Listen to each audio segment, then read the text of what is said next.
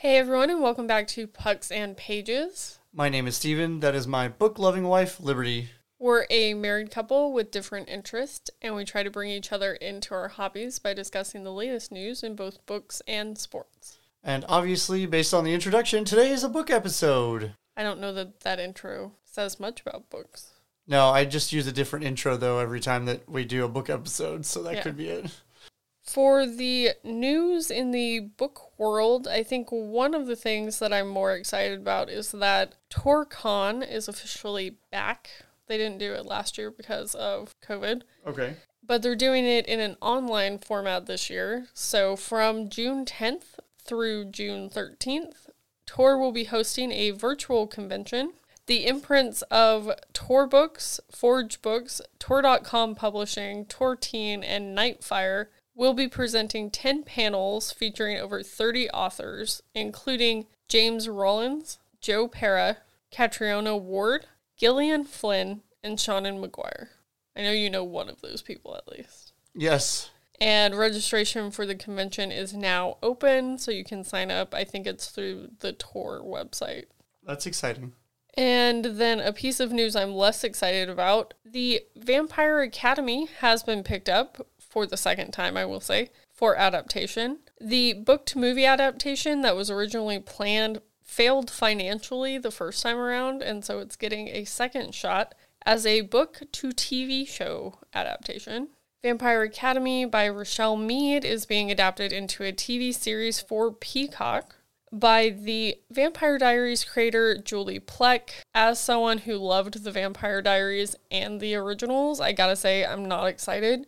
Julie Plec is known for baiting people who ship specific characters together by pretending all season long that they're going to get together, and then at the end, one of them dies instead.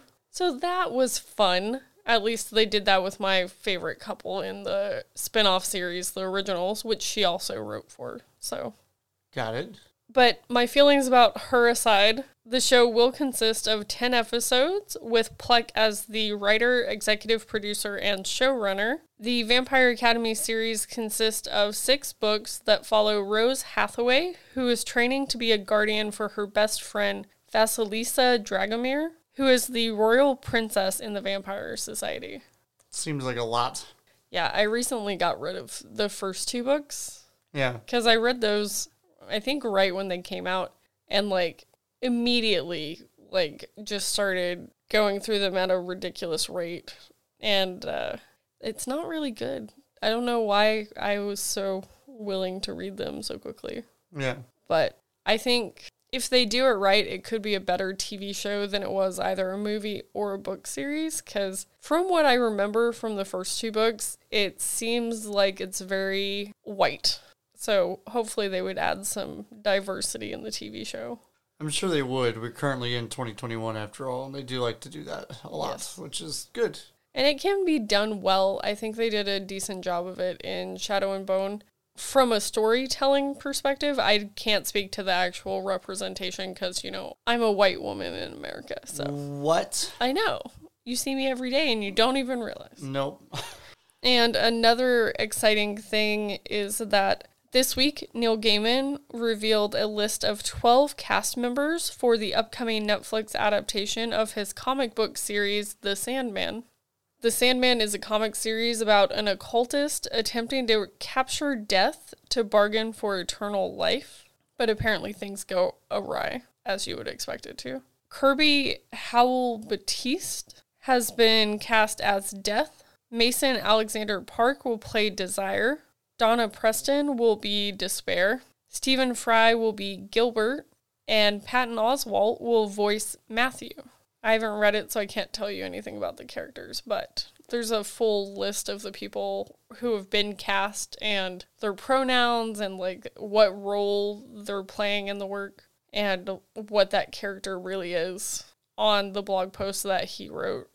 As somebody who hasn't read it either, I really am not going to be enlighten anybody too much about it either, but that's exciting though. I always like book to something adaptations, so. Well, and a lot of people really like Neil Gaiman and a lot of people really like his comic work. So I feel like this is going to be really popular, similar to how Good Omens got treated. I feel like this is going to get the same sort of treatment. The beloved children's author Eric Carle passed away on Sunday, May 23rd at the age of 91. He was the author and illustrator of The Very Hungry Caterpillar and The Very Busy Spider. I knew The Hungry Caterpillar. I had that book. Yes. Yeah. He also illustrated for the book Brown Bear, What Do You See?, which was one of my favorite books when I was a very small person. When you were a tiny human? Yes. Yeah. Carl illustrated more than 70 children's books during his career. And in 2002, he and his wife opened the Eric Carle Museum of Picture Book Art, which I had never heard of before, but it sounds fun. Yeah. And then something that I know a few people in my life are going to be excited about is that Schitt's Creek is getting an official tie-in book from the series co-creators Dan and Eugene Levy. So, is it like a continuation from where the show left off? No, or? it's like a behind the scenes more than anything. Okay. I was like, that's weird. All right. So, Best Wishes, Warmest Regards, The Story of Schitt's Creek is an upcoming coffee table book set to publish in October through Black Dog and Leventhal Books. Okay. The book will feature character profiles, a clothing catalog for David, a wig catalog for Moira, and highlights major moments from the 6 seasons of the show. Got it. I'm pretty sure there's also behind-the-scenes photos and interviews as well, from what I remember of that article that I read. Yeah. And pre-orders are available now through the publisher's website. Exciting. Yeah. But that is all the major book news for the week. And I tried to come up with a tag that I hadn't seen around a lot, which means you might not be able to answer all the questions, but hopefully you can answer some of them. I have some answers. This time you at least did me the solid of sending it to me beforehand, so yes. I'm not going to be like, oh, let me rack my brain in 10 seconds or less to give you an answer. So I found the Sour by Olivia Rodrigo book tag. So it took the theme or like title of the song and came up with a question based off of that. Yeah. For the book tag. So for Brutal, the question was a book with a lot of teenage angst. I feel like I've read a couple books that have a little bit of angst, but like not a lot of it. So I don't know that I really have a perfect answer for that yet. But okay. I think that's just because I haven't gone that far into the YA series books, because I'm sure when I get my fair share of them done, there'll probably be some options on the table. I would argue that since you've read the Divergent series, that could count. Especially in the later 2 books with Triss and Four and like their whole... Yeah. Oh my god, we want to be together. We can't really be together. We have secrets from each other stuff. Yeah. But, I mean, I agree. You haven't read a lot of books with teenage angst. I chose Before I Fall by Lauren Oliver. It was a really popular book. It became a movie. I read the book because it was becoming a movie and then decided I didn't want to watch the movie because I didn't enjoy the book enough. But it's about a girl who dies and then relives that day over and over to try to correct it so that she doesn't die. And a lot of it is really focused on like her relationship with her group of friends, and like it's very angsty there, but it's also really angsty in like a romantic way. Okay. Which I didn't appreciate because I'm like, you're going to die in 4 hours and you're worried about this dude liking your hair. And like, I have a problem with this. I could see how you could have an issue with something like that. Yeah. But it was very like teenage angst. And I'm very much not a teenager. So that might have been why I had a problem with it.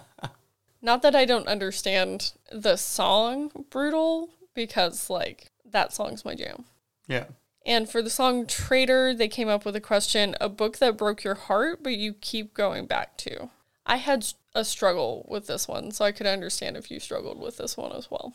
I've not really had a book that I don't like to go back to necessarily, so like, I don't know. Well, for me, I had to kind of twerk the question because I said, I'm not sure if this one counts because I haven't exactly gone back to it, but I was like gross, ugly sobbing when I was reading Kingdom of Ash, and like it happened multiple times. So like I continued reading the book despite the fact that, as my review says, Sarah J. Maas kept breaking my heart and putting it back together. So while I was reading that, I think that really qualifies for that. Yeah, it sounds like it pretty much checked the boxes.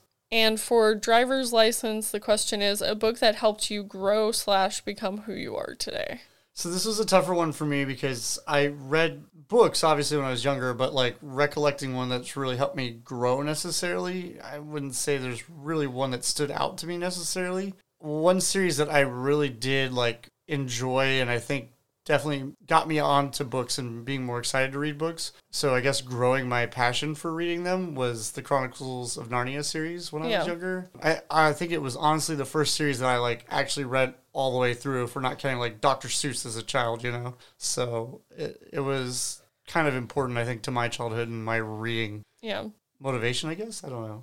For me, I put that the obvious answer is Harry Potter, of course, but I wanted to give a better answer than that because if you picked up the series as a child, that's your most like nostalgic read, but it's also a series that helped you understand other people's perspectives as a child. But going away from the obvious answer, I said that I also think that reading Agatha Christie and Sir Arthur Conan Doyle also gave me a love for like detectives and crime stories. That doesn't mean that I like mysteries because I feel like crime stories, detective stories are very different from especially adult mysteries nowadays. Yeah. But I think a book that I really don't give enough credit for how it impacted me as a reader is The Westing Game by Ellen Raskin. It's a really old book. I think it came out in the late 70s, and it's about a kid who is summoned to go over this guy's will with the family, and then they all have to play a game in order to get the inheritance, I believe. I read it when I was 10, so I might have some of that wrong, but... Which is why you probably like books like that right now. Yes. Yeah. So I think I actually read this before I got into Harry Potter, and I think this is sort of what opened the door for me to be willing to read books. Yeah. And then Harry Potter is the thing that got me to reading a lot of books, I feel like. For the song One Step Forward, Three Steps Back, the question they came up with is a book which is slow-paced but so addictive you couldn't stop reading it. Some of the middle books of Harry Potter were my answer. I feel like they got really, really dense and nothing was happening. And it was just like, and then all of a sudden something would happen. And then all of a sudden you'd be back to nothing happening again. So you and I have very different ideas about the middle books of Harry Potter, I feel like. But I can agree that since they do get longer, they kind of stretch out. Yeah, you get these periods of like long setup for things that are happening, and you're like, okay, I know something big's about to happen, but when is it gonna get there? Yeah. Seems like there are times where it's just really meh. Yeah. For me, I said the whole Written in Red series by Anne Bishop. This is an urban fantasy that has a lot of slice of life things happening. So I think that despite the fact that it is so slice of life, it's really enjoyable because it is in a fantasy setting. Yeah. So you have all these weird and fantastical things happening, but also like her job is sorting the mail for the compound and like delivering it on the horses that live on the compound. So it's like, yeah, she's just delivering mail and she's a mail person, but also like the vampire is doing this and the crows are doing this and so on and so on. So it was pretty good. Yeah. I think I also described that series as like cotton candy reads. So like it's not a healthy reading choice, but I mean, you could read a lot of it very quickly. So it's sweet and easy to go down, but then you're like, ooh, I ate too much of that. Sometimes. Yeah. For the song Deja Vu, what is a book that makes you nostalgic? So it's one that we recently picked up the leather-bound version of. Oh, okay. Hatchet, which was a book that I read originally, I think like back in the 4th grade. It was not an assigned book, but it was one of like 4 options we got to pick to write a book report on. So I was like, all right, I'll write it. So keep that in mind when we read it, that like it's not necessarily made for 4th grade age, but that's when I read the book. Yeah. So. Well, and it also came out in the late 80s, I believe. And so, like, I feel like when we read that in the 3rd season, that's going to be something that's sort of very hard for me to get into because I've never read Hatchet. And so I know that it's a survival story, but I feel like I'm not going to enjoy it as much as you are just because you do have the nostalgia that I don't have. Right. At the same time, though, like, it's going to be good. I think you're going to enjoy it. I just don't know if you're going to, again, I think enjoy it as much as I do because of the nostalgia. It's attached. So, right. Like, legitimately, as soon as I saw it, I was like, we're buying this. And you're like, okay. Yeah. I said I'm going to go for a non-Harry Potter answer again because that is a very easy answer for me to have for a lot of things. I feel like in this questions, you could have answered a lot of them with Harry Potter just because of who you are. But, yeah. That's why I specifically said going against that. Yeah. I'm going to say The Host by Stephenie Meyer. I reread it's one book. I reread this book once every few years, so it's been with me at a lot of different moments in my life, and I know that's a garbage book, so, like, don't at me, because, like, it's a Stephenie Meyer book. You have a lot of, like, undertones of women not having bodily autonomy and, like, all these other things, but I think if you can accept it for the garbage it is, it actually has a decent story with good character development and, like, the question of what makes someone human and what is humanity. Got it. But before you can get there, you have to accept that you're reading garbage, in my opinion. But that book makes me really nostalgic because it came out when I was in college, so that's when I first read it. And then I read it at a couple, like, difficult points in my life since then. And so for me, it's just like my go-to every few years. Right. For the song Good For You, they came up with a question, a book you almost DNF'd, but it became your favorite.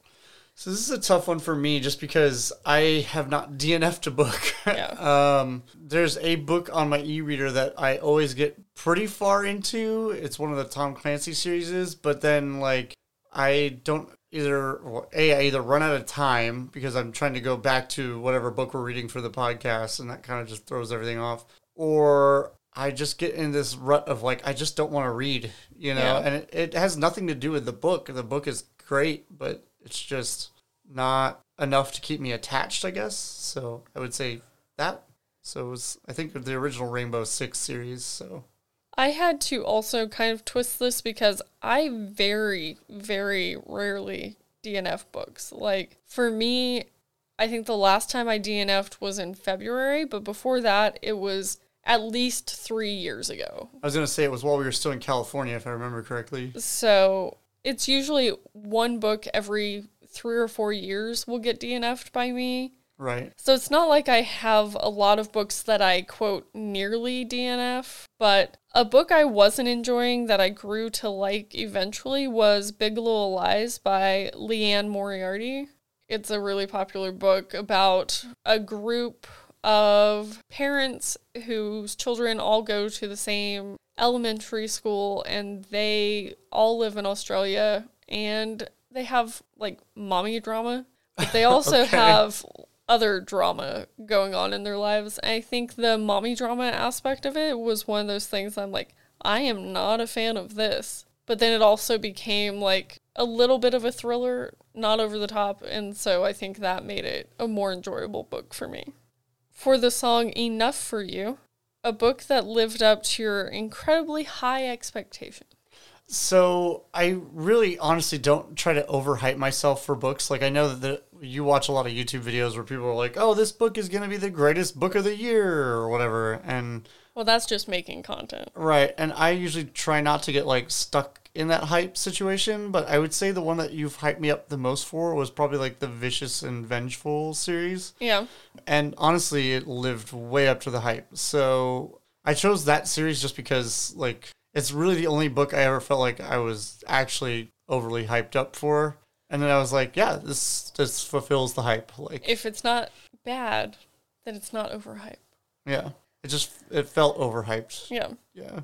I chose Skyward by Brandon Sanderson. This is the only series by Sanderson I've read, but he is so hyped up in the book community. I don't know if that's for good reason or not, because I've only read 2 of his books inside of one series, but Skyward definitely lived up to the hype. I don't know if Starsight, which is the second book, really lived up to the hype, but the first one did, For the song Happier, what is a book or series that caused a book hangover? I didn't know exactly what a book hangover was.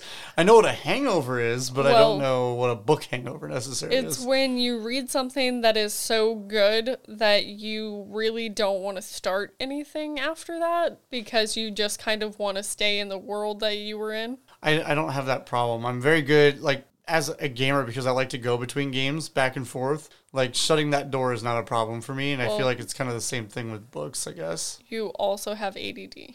Yes, so that helps the cause a lot. It really, really does. Yeah. I'm not like, oh, here I am in this world. I'm like, nope, on to the next one. For me, I picked House of Earth and Blood by Sarah J. Maas. I think part of that is just how long the book is and how, like, dense the book is. Because for me, there were some over-the-top things that happened at the end that made it so it wasn't a 5-star read for me. But I still, after I read it, had trouble picking anything else up. Gotcha. For the song Jealousy, Jealousy, what is a world you would sell your books to be a part of? This will come to you as no surprise, I think. I honestly feel like being in the Warcross universe would be pretty great. Yeah. Like, prior... As long as you had money. Well, yeah, I don't know that it would even be a problem. I would still like be working wherever I worked, and I would be doing it more of a fun thing than the obsession that the world seems to have over it necessarily, because that's just the way I game, at least. I meant not being in the position that Amiko was in whenever she hacked her way into the games. No. Yeah. Just in the world in general, like where a game like that would exist, I feel like would be kind of cool to have. Yeah. Obviously, I wouldn't enjoy the world with the weird ending that we're going to talk about later, but like everything leading up to that point, I think would be really neat. I said, well, again, trying not to say Harry Potter because, you know. I was a little on that boat as well because I was like, technically, like Harry Potter is its own world, but it actively goes side by side with our world. Like, so. No, it's definitely a world of its own. It's just I don't want to say Harry Potter for all my answers. So I put Renegades by Marissa Meyer. It's a series where people have developed superpowers, so it's kind of a superhero book, but it's not like how we think of superheroes. Like the powers are very different than we expect. Yeah. But also you have the rise of the anarchists who are like the villains, but it discusses like a morally gray world where like the superheroes are kind of doing bad things and the anarchists are kind of doing good things, but like whose side are you really on? Yeah. Also, I would hope I would be one of the people who gets superpowers. For the song Favorite Crime, what is a favorite series with a really disappointing last book? There's not really one that's done that to me that strongly. I can name one. Which one? Divergent. Yeah, the ending was a little bit of a flop. So I guess that would probably be my answer, I guess. Because it's really the only one where I'm like, man, that was just... not it. Yeah. I felt that way at least. For me, I said the Daughter of Smoke and Bone series by Laini Taylor. There was, in the first 2 books, so much like angst, which I love because I'm that person apparently. And like so much great world building and so much drama. And then I felt like the 3rd book just didn't reach the same level of the first 2 books. Gotcha. So for me, that was the like flop.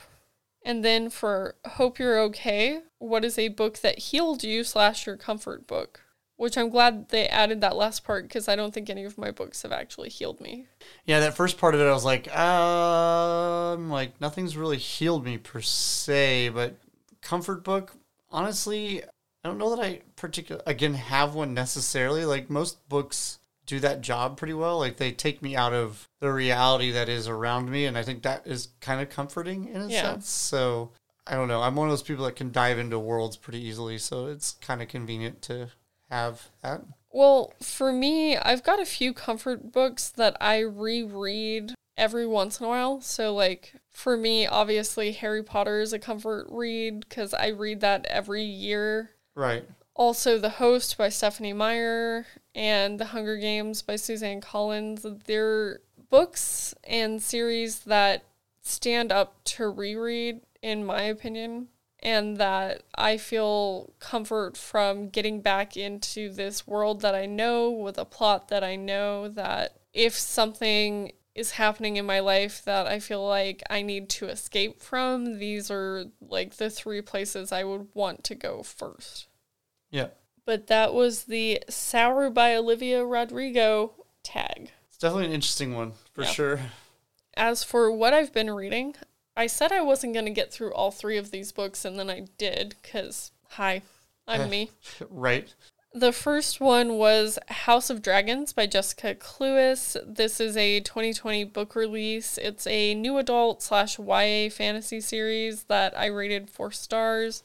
Here's the thing before I discuss what this book is about. Literally, like, less than 30 minutes after I finished recording the podcast last week, I saw someone discussing how Jessica Cluess is kind of a garbage human being, and I was like, I have 100 pages left in this book. What is going on with this person? What is about to blow up in my face? And so it turns out, after I had purchased this book, she had come out and said some things on the internet that are, like, some people would say are borderline racist, but I think they come from, like, a racist perspective. And just went off on Twitter on someone, and, like, you need to understand that your actions have consequences, and your second book getting canceled is not cancel culture, it's consequence culture. And you're not allowed to take the power that you have gained by becoming an author and wielding it against other people.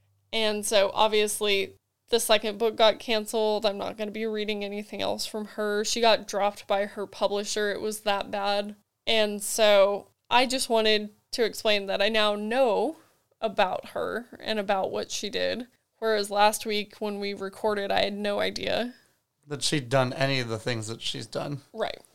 So now I'll quickly explain what that book was about.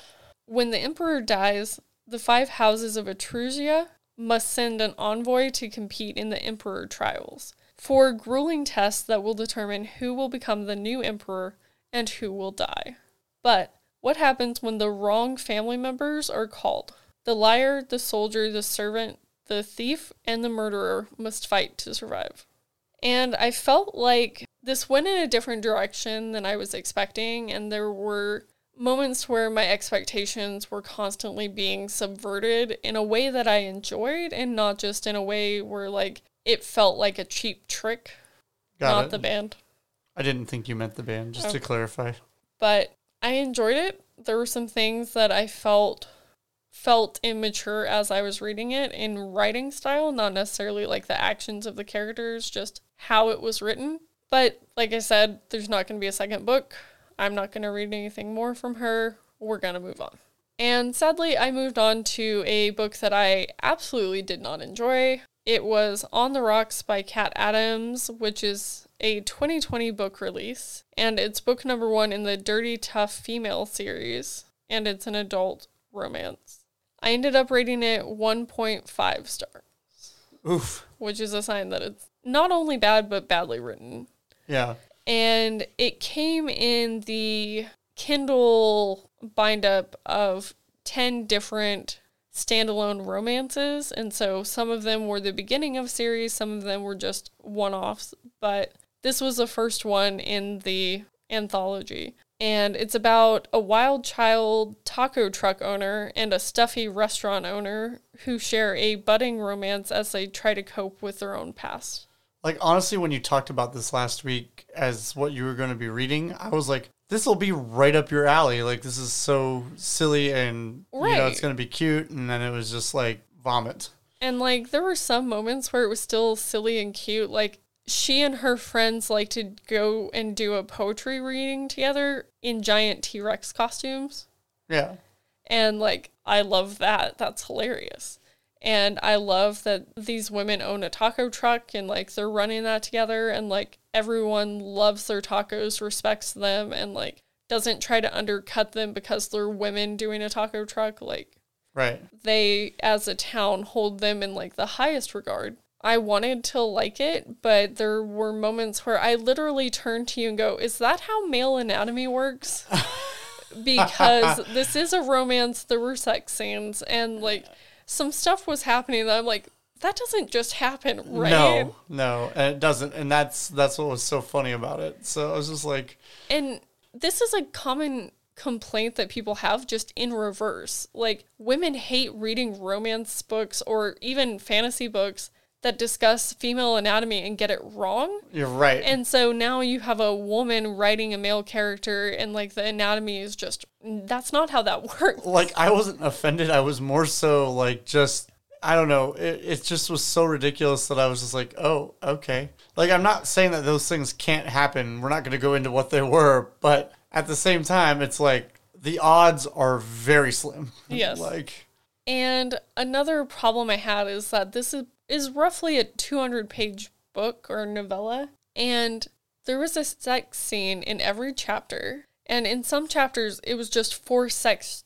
scenes like strung out together, and like that's not what I wanted, and that's not what the anthology said it was about.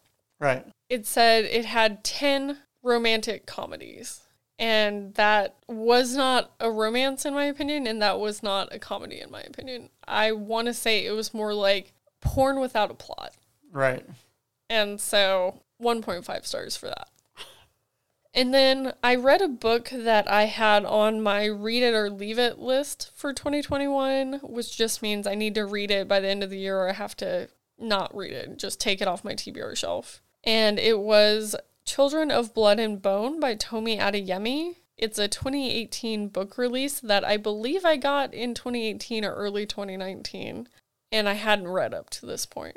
It's book number 1 in the Legacy of the Orisha series, and it's a YA fantasy. I ended up rating it 3 stars, so like it's not a bad book, but I definitely expected to enjoy it more based on the hype. And I think this is one of those books that is overhyped. Like, it's got too much hype for what it actually is. 11 years after magic has been removed from the world, a legendary artifact comes to light that has the power to bring magic back.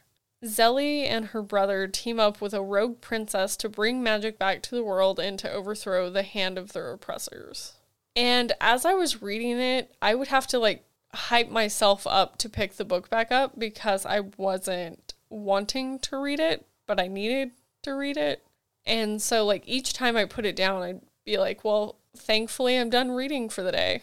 And right. like I normally don't feel that way when I put books down for the day.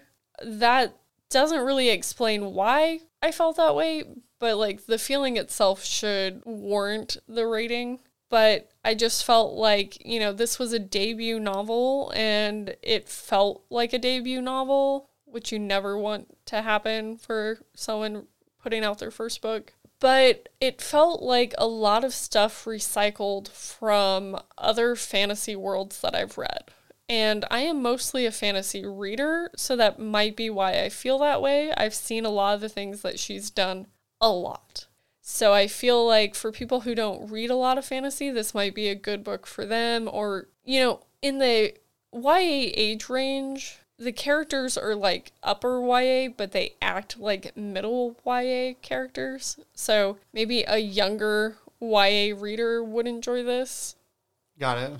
But it does have good representation for POC characters. It has good representation for when there is systemic racism and oppression and like how you deal with that after 20 years of being oppressed. And like it does a good job with the whole spectrum of diversity. Got it. But I saw someone saying it's a diverse book, you shouldn't rate it less than 5 stars, and I completely disagree with that opinion. Well, firstly, you can't determine a book's quality based off of one thing. Yeah. Like, I don't think any one thing should ever be like, this is the reason I gave it 5 stars. Like, right. There's got to be more to a book than just one rating category. System. Yeah. Yeah. And, like, if a book is a really good book and diverse, that might be something that pushes it into a 5-star. Like the 4.5, 5-star range. Absolutely. But I'm not going to give something a 5-star when I think the writing isn't really well done, the characters are underdeveloped, and there are themes that are good, but in the world, everything is just sort of recycled, in my opinion. I feel like it's not deserving of 5-star at that point. Yeah. And I will say that I feel like there were 1 or 2 scenes in this book that will live in my head rent-free because, like, they're just that good. But it's just those scenes that are, like, 5-star scenes. And the book is 525 pages long.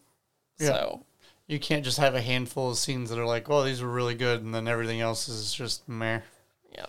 But it was a book that was really hyped, and I feel like that might also have something to do with why I felt the way that I did. Hence why I don't listen to the overhype. Yeah. I like to give everything a fair chance. Just like redos of movies, for crying out loud. When they're redone, I'm like, just don't go into it trying to compare it, because it's just not going to give it a fair chance.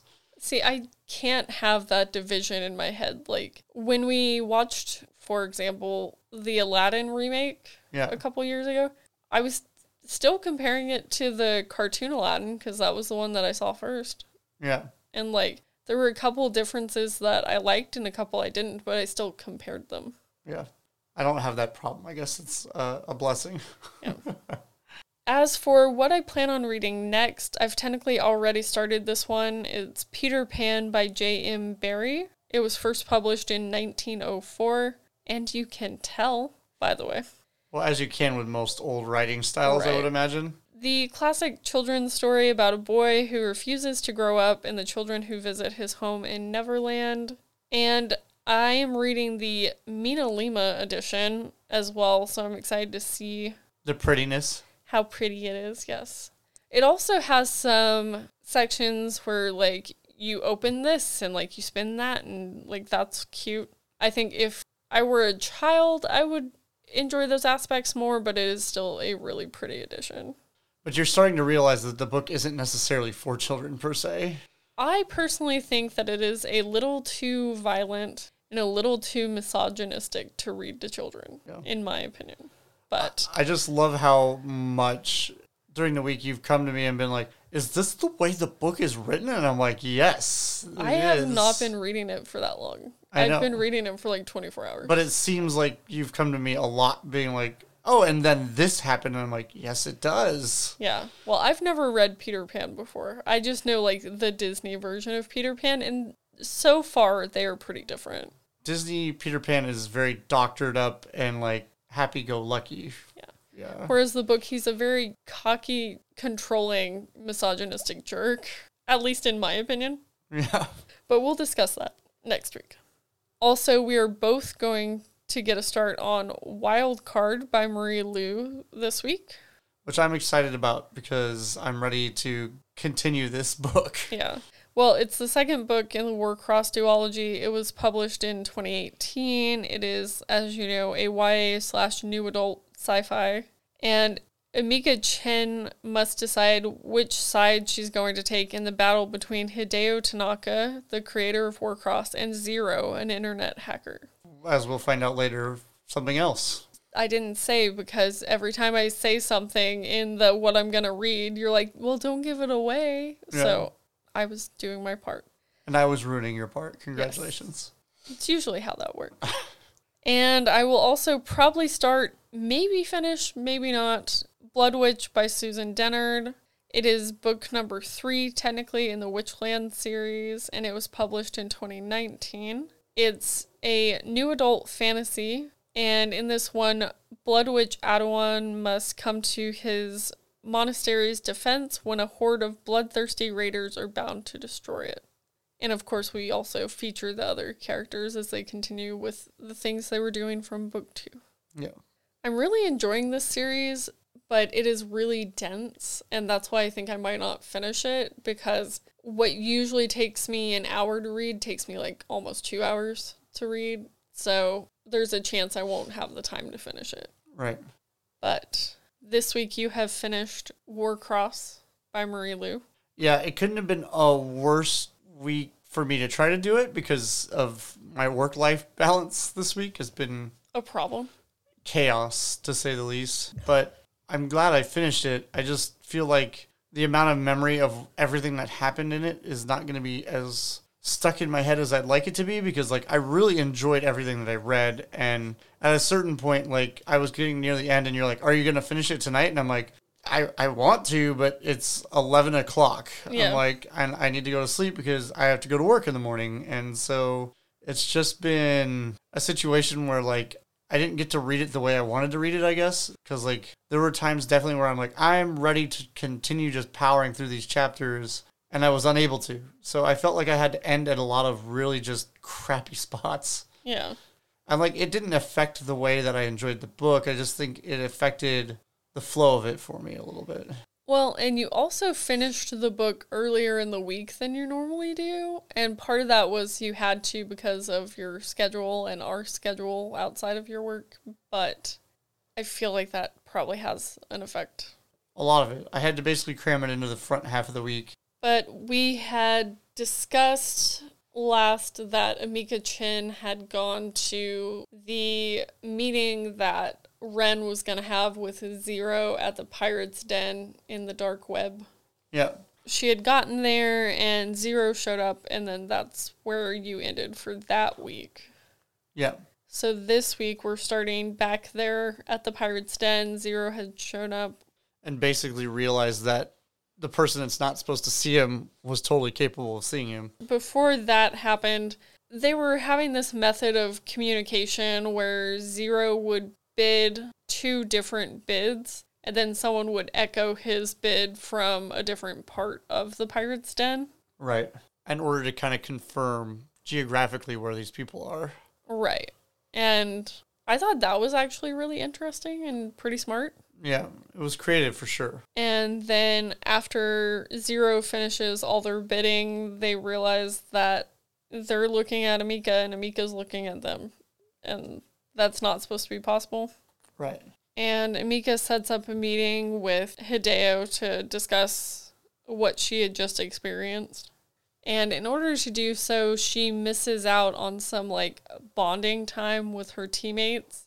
And I think that's when they start to realize, like, something's weird with her because she's always been kind of, like... distant? Yeah. It was when they were playing Mario Kart, if I remember correctly, on a giant screen. Something like that. Yeah. And so they end up going out to dinner together to discuss all the things. And I feel like this is the moment when their relationship goes simply from employer-employee to more of a, like, romantic relationship. Yep. And, of course, he had rented out the whole restaurant so that he could have a private dinner.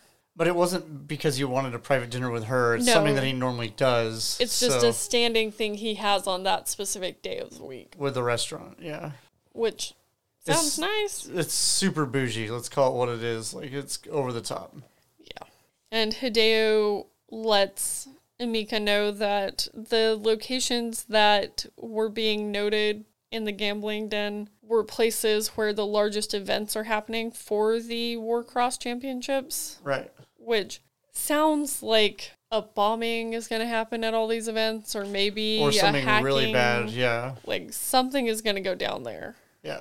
And they also come up with a method to getting around all of Ren's protective shields by giving her something that, if they interact together in the game, will kind of, like, break down his shield. The little, like, noose, like, knot tie or whatever it is, right? Yeah. Yeah. All she has to do is grab his arm and, you know, then it gets tied to him. Yeah. But after they get down to business, they start discussing their family lives and personal history. And she kind of questions him about his bloody knuckles and references, like, the memory that she saw without letting him know that she saw his memory. Yeah. And basically he gets called off to business and wants to know when he can meet up with her again. She's like, I don't know when I'm going to have anything to report. And he's like, no, just to spend time with you. And that definitely, like, she was unsure before then. But that definitely set it up on a golden tease where it was just obvious. Yeah.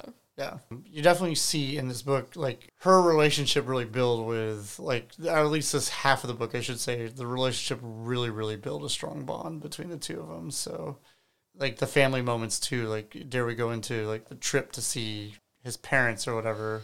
Yeah.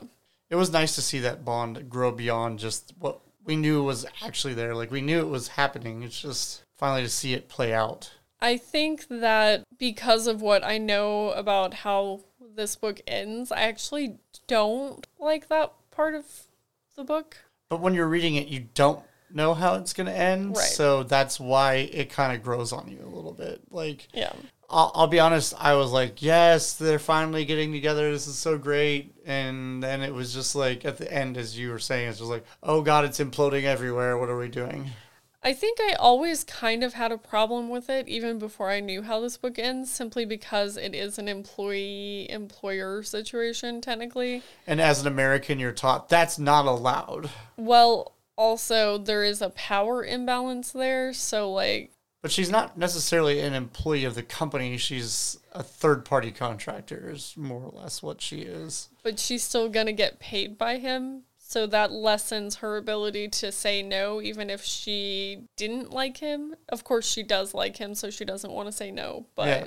As I say, she's had the fangirl fascination for a number of years, so... Well, that's a whole different power struggle if you want to get into that, because there's the whole issue of this is someone that she didn't really know at all, and she had like this obsessed passion for him or fascination with him from childhood, and so that has always also been a power imbalance. So like there's two different ways you can argue that she doesn't have as much ability to say no or voice her opinion. Right. But I think Amika is a strong enough character that she does. And so, like, it's less of an issue than it could be. Right.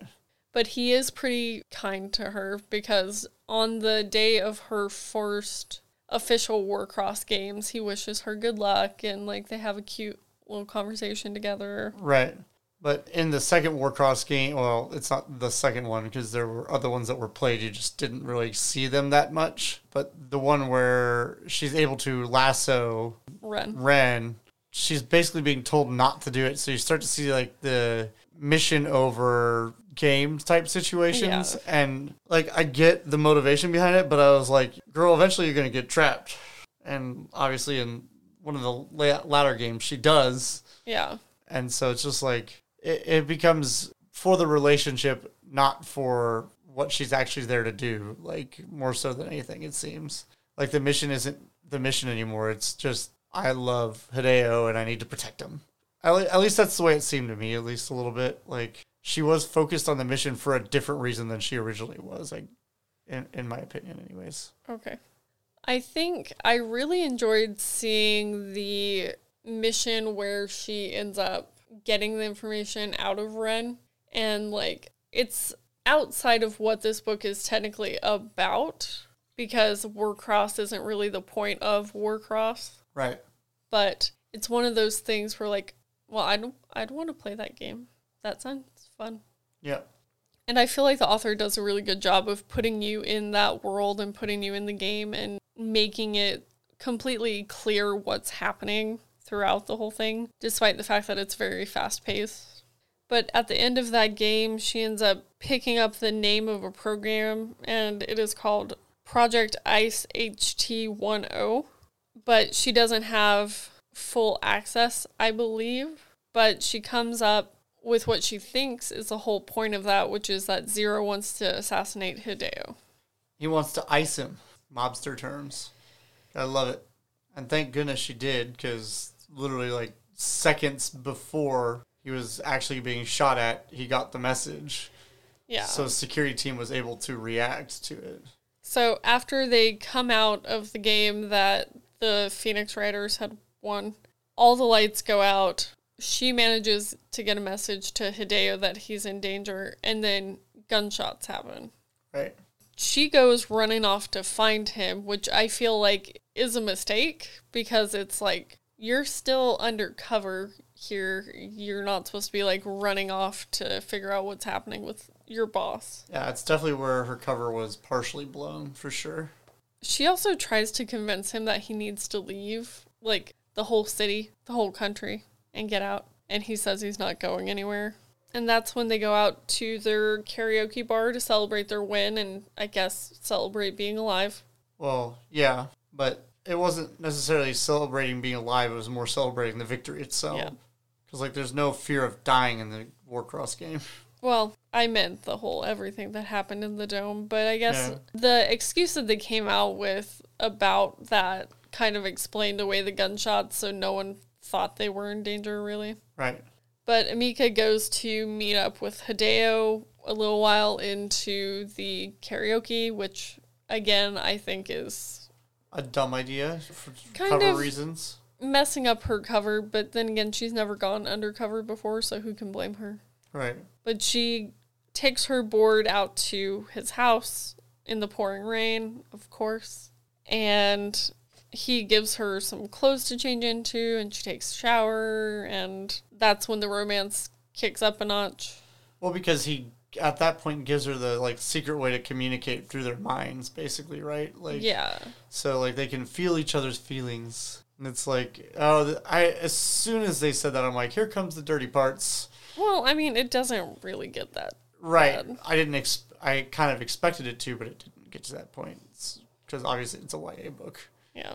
I mean, some books that are labeled YA get pretty dirty and shouldn't be labeled YA, but I feel like part of the thing that also helps to kind of lower her guard and allow her to get, like, romantic with him is that he's finally opening up about the fact that he had a brother who disappeared, but he doesn't, like, actually get that deep into it, but at least he's starting to open up. Right. And that's when they kiss.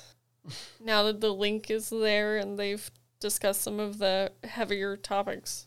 Right. But that's really as far as it ends up getting. Yeah.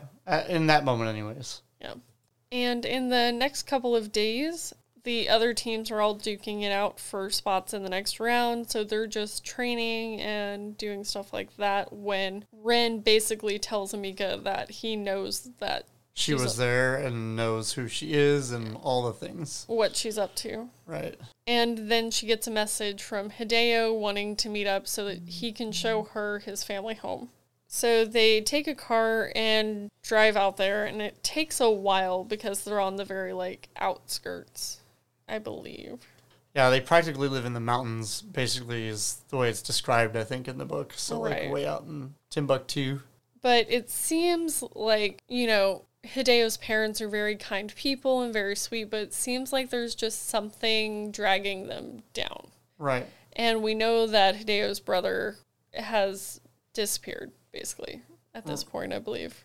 Yeah, sort of, kind of. Or that he had a brother, but now he had a brother, and that there weren't even any pictures of him in the house or anything like that, like in his parents' house, because it brings up, like, bad juju, basically, for them. Yeah. And, like, throws them down an even worse spiral, so. But you definitely know there's something up. Yeah. But eventually, Hideo shows her the hot spring that is in their yard, so they go and spend some time there. He shows her the hot spring. I don't know why that's in air quotes. He does. Yeah. But he has ulterior motives. Right, 100%. They also discuss her tattoos, which is, you know, a boy move. Be like, oh, what does this tattoo mean? I want to touch your tattoos. And then they finally get to talking about, I believe you pronounce it Sasuke, which is his brother's name. Would it be Sasuke? Possibly. Because that sounds more right. But again, this is the first time I've read the book, so yeah. I don't want to judge the people that are like, this is my favorite book. How dare you say it wrong?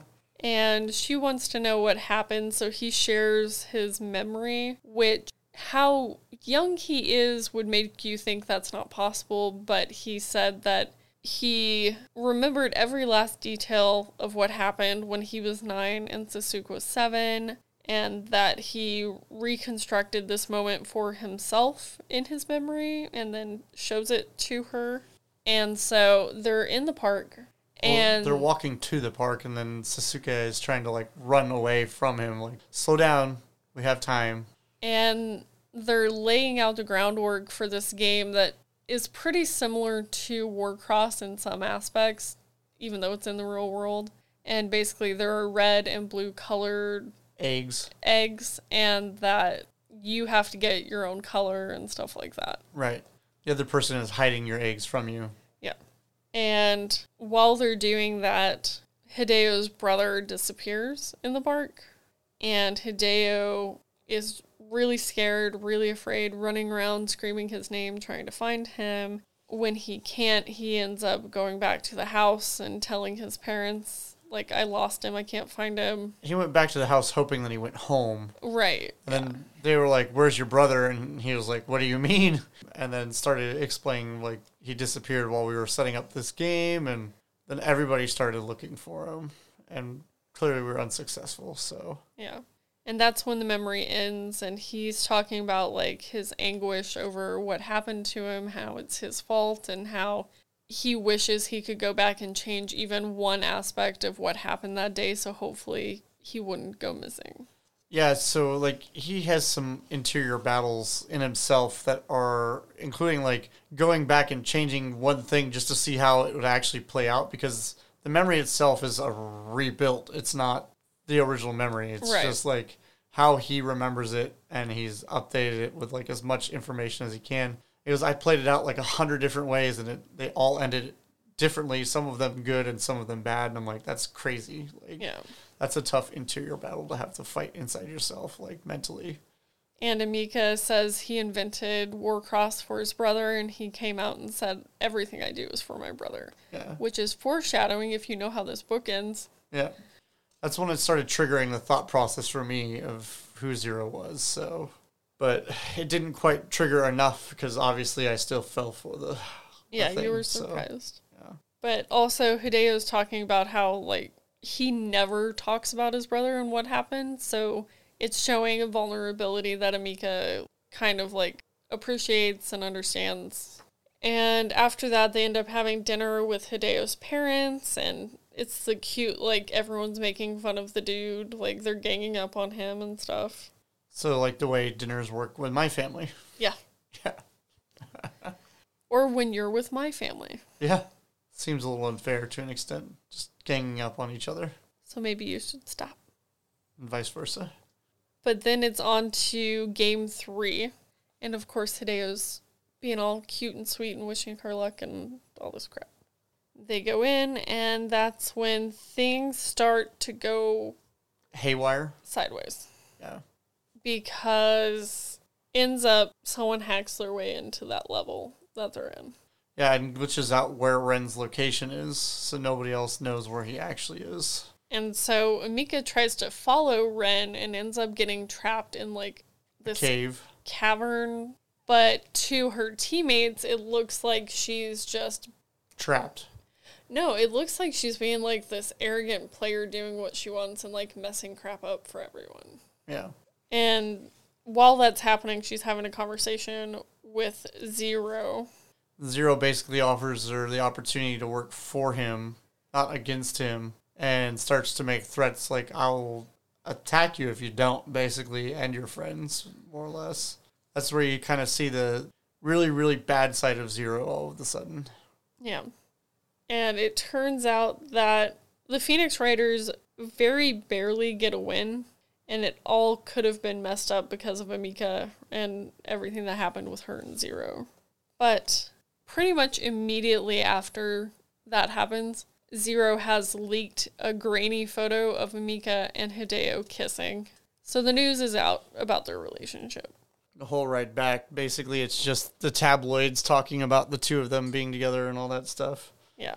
And that pretty much self-destructs her team onto her in a sense that, like, oh, so this is what you've been doing instead of being around us, like. And, like, technically that means that her hacker job hasn't been ruined because she's got the cover of her relationship with him for all of her weird behaviors. But at the same time, like, it's not a good look considering he runs Warcross and you're one of the people playing in it. Right. But she ends up coming out and saying it's just a game, and they're all like, excuse me? It's a what now?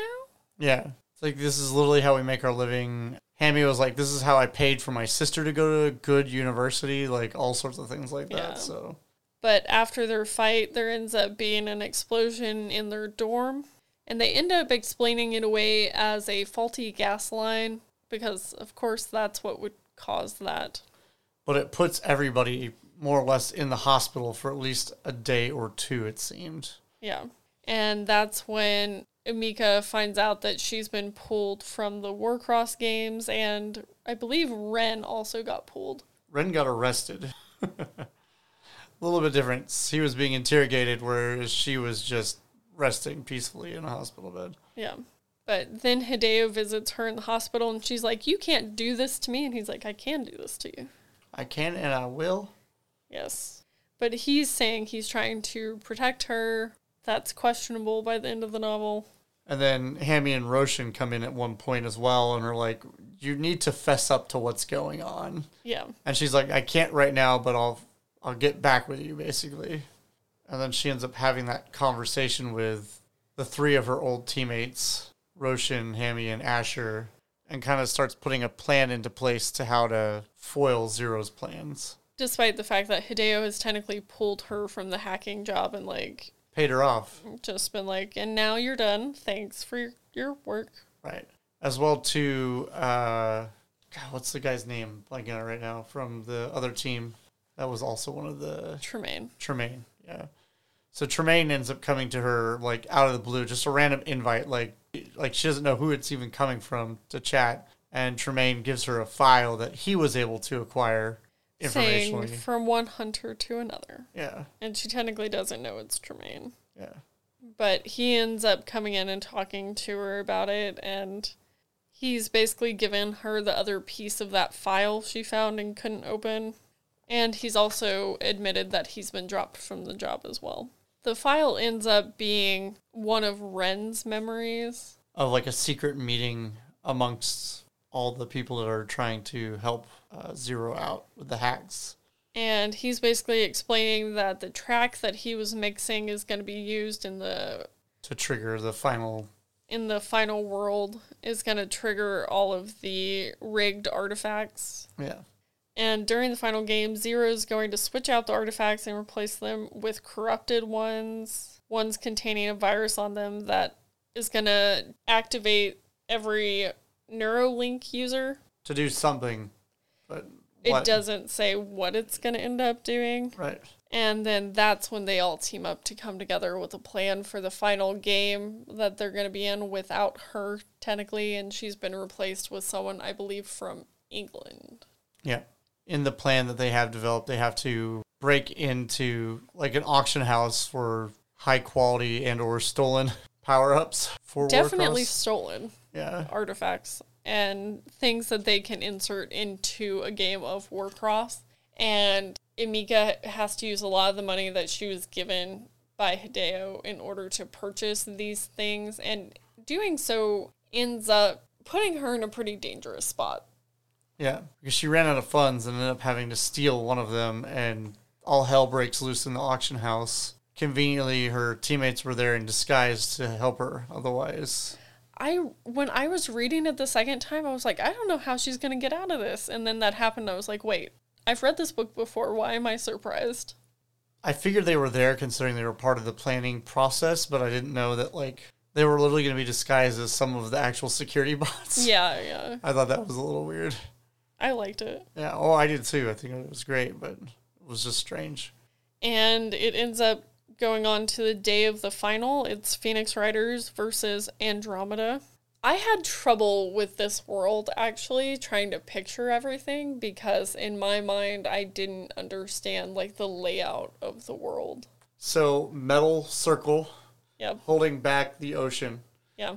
There were amounts of water already there around these giant metal bridges that didn't connect necessarily, and there were mech suits on the exterior of the circle, and you started in the middle, I think is kind of the way it was. Yeah. The way I thought of it more so than anything was kind of like Mockingjay-esque almost, where like they're on that weird island in the middle and they all have to run to the outsides where they have the clock and stuff like that. You mean Catching Fire? Catching Fire, I'm sorry. Yeah. But that's kind of like the same... A similar layout. Yeah, that's what I figured it was kind of like. I just feel like it was under-explained in the book, in my opinion. I thought it did just fine, personally, but maybe that's a difference of opinions. But that's where my brain immediately went, and probably thank the ADD for that. Just going like, world to world, MASH. The mech suits were just crazy. Yeah. So I really liked those, and Emika has to kind of glitch into the system so that she takes over for the player that had replaced her.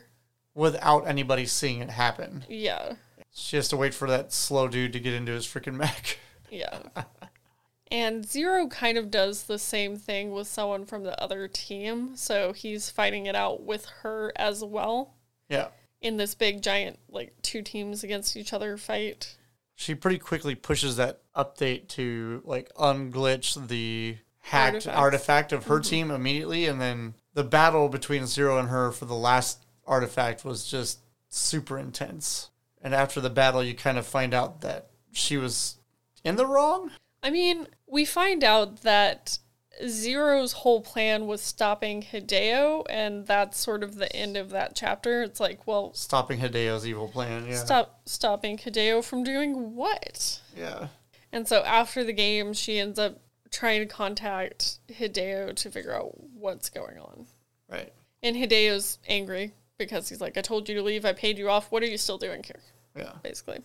You start to see the angry Hideo side, not the loving, caring, you're my girlfriend Hideo. Yeah, and like, she thought that Zero's plan was to destroy the Neuralink based off the evidence that she had. When the reality is he just wanted to protect the people that used it. Yeah. And so Hideo ends up sharing that link with her so that he has a better way of explaining what his plan was.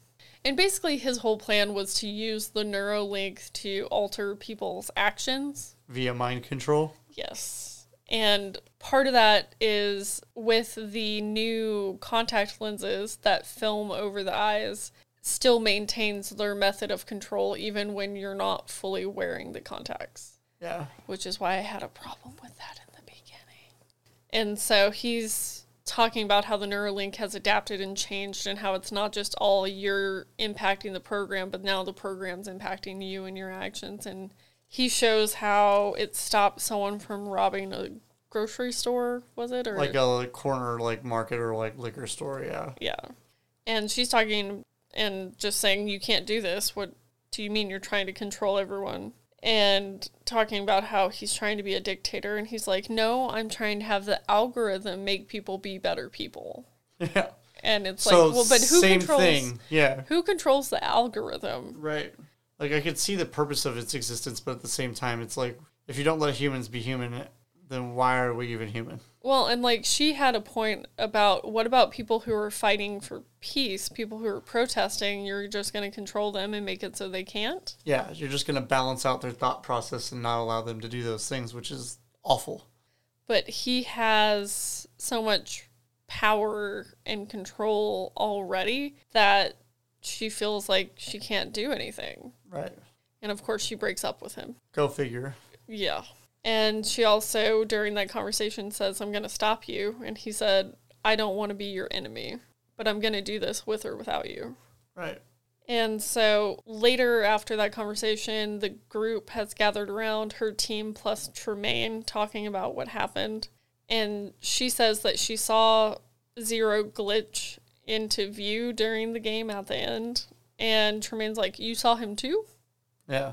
And they were talking about how he had his opaque helmet and a null name, just like Mika does when she's hacking.